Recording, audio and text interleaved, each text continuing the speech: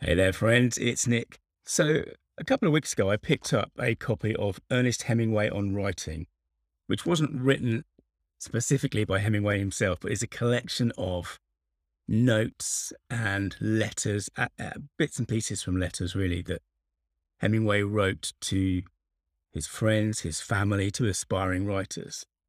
And it's fascinating because I've talked before on the podcast about, some of Hemingway's kind of famous writing quotes. I mean, obviously, the one that springs to mind is that the first draft of anything is shit. That's a very famous quote, particularly amongst writers. And he also said, I can't remember the exact wording, but he's the guy who said, writing's easy. All you have to do is sit down at the typewriter and bleed.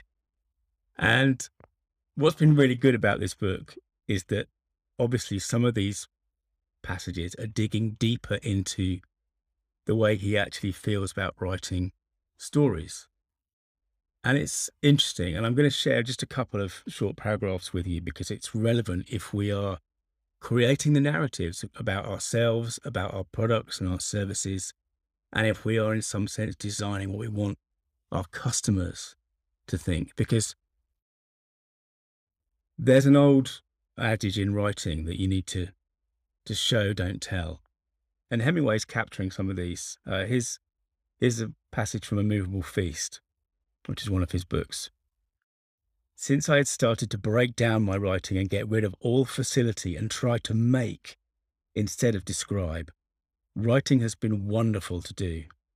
But it was very difficult, and I did not know how I would ever write anything as long as a novel. It took me a full morning to work to write a paragraph. Well, yeah, I've had mornings like that too, to be honest. Here's the second one.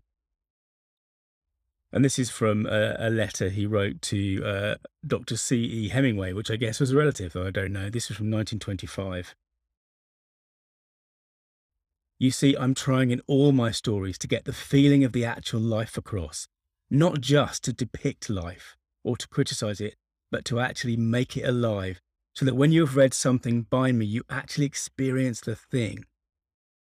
And you can't do this without putting in the bad and the ugly as well as what is beautiful. Because if it's all beautiful, you can't believe it. Things aren't that way. It's only by showing both sides, 3 dimensions, and if possible 4, that you can write the way I want to. So the interesting thing about that is I've talked a lot on the podcast over the past couple of years, almost 3 years actually. It's coming up 3 years in a couple of months, about the value of showing conflict in your stories and vulnerability in your stories.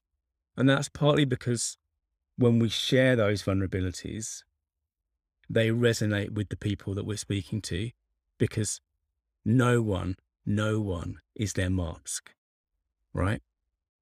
But the other thing is, as Hemingway says there, without the ugliness, without the fear, without all of the, the bits of darkness, the thing doesn't work. It's too two-dimensional. It's not believable.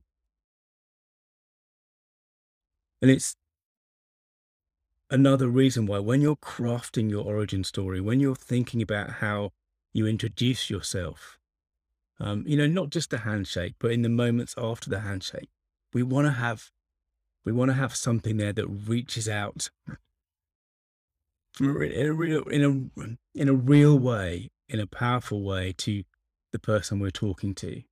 And very often, the most powerful way to do that is to be vulnerable, is to be afraid, is to show that everything isn't all sunshines and unicorns. Anyway, thanks for listening. Remember, your story means business.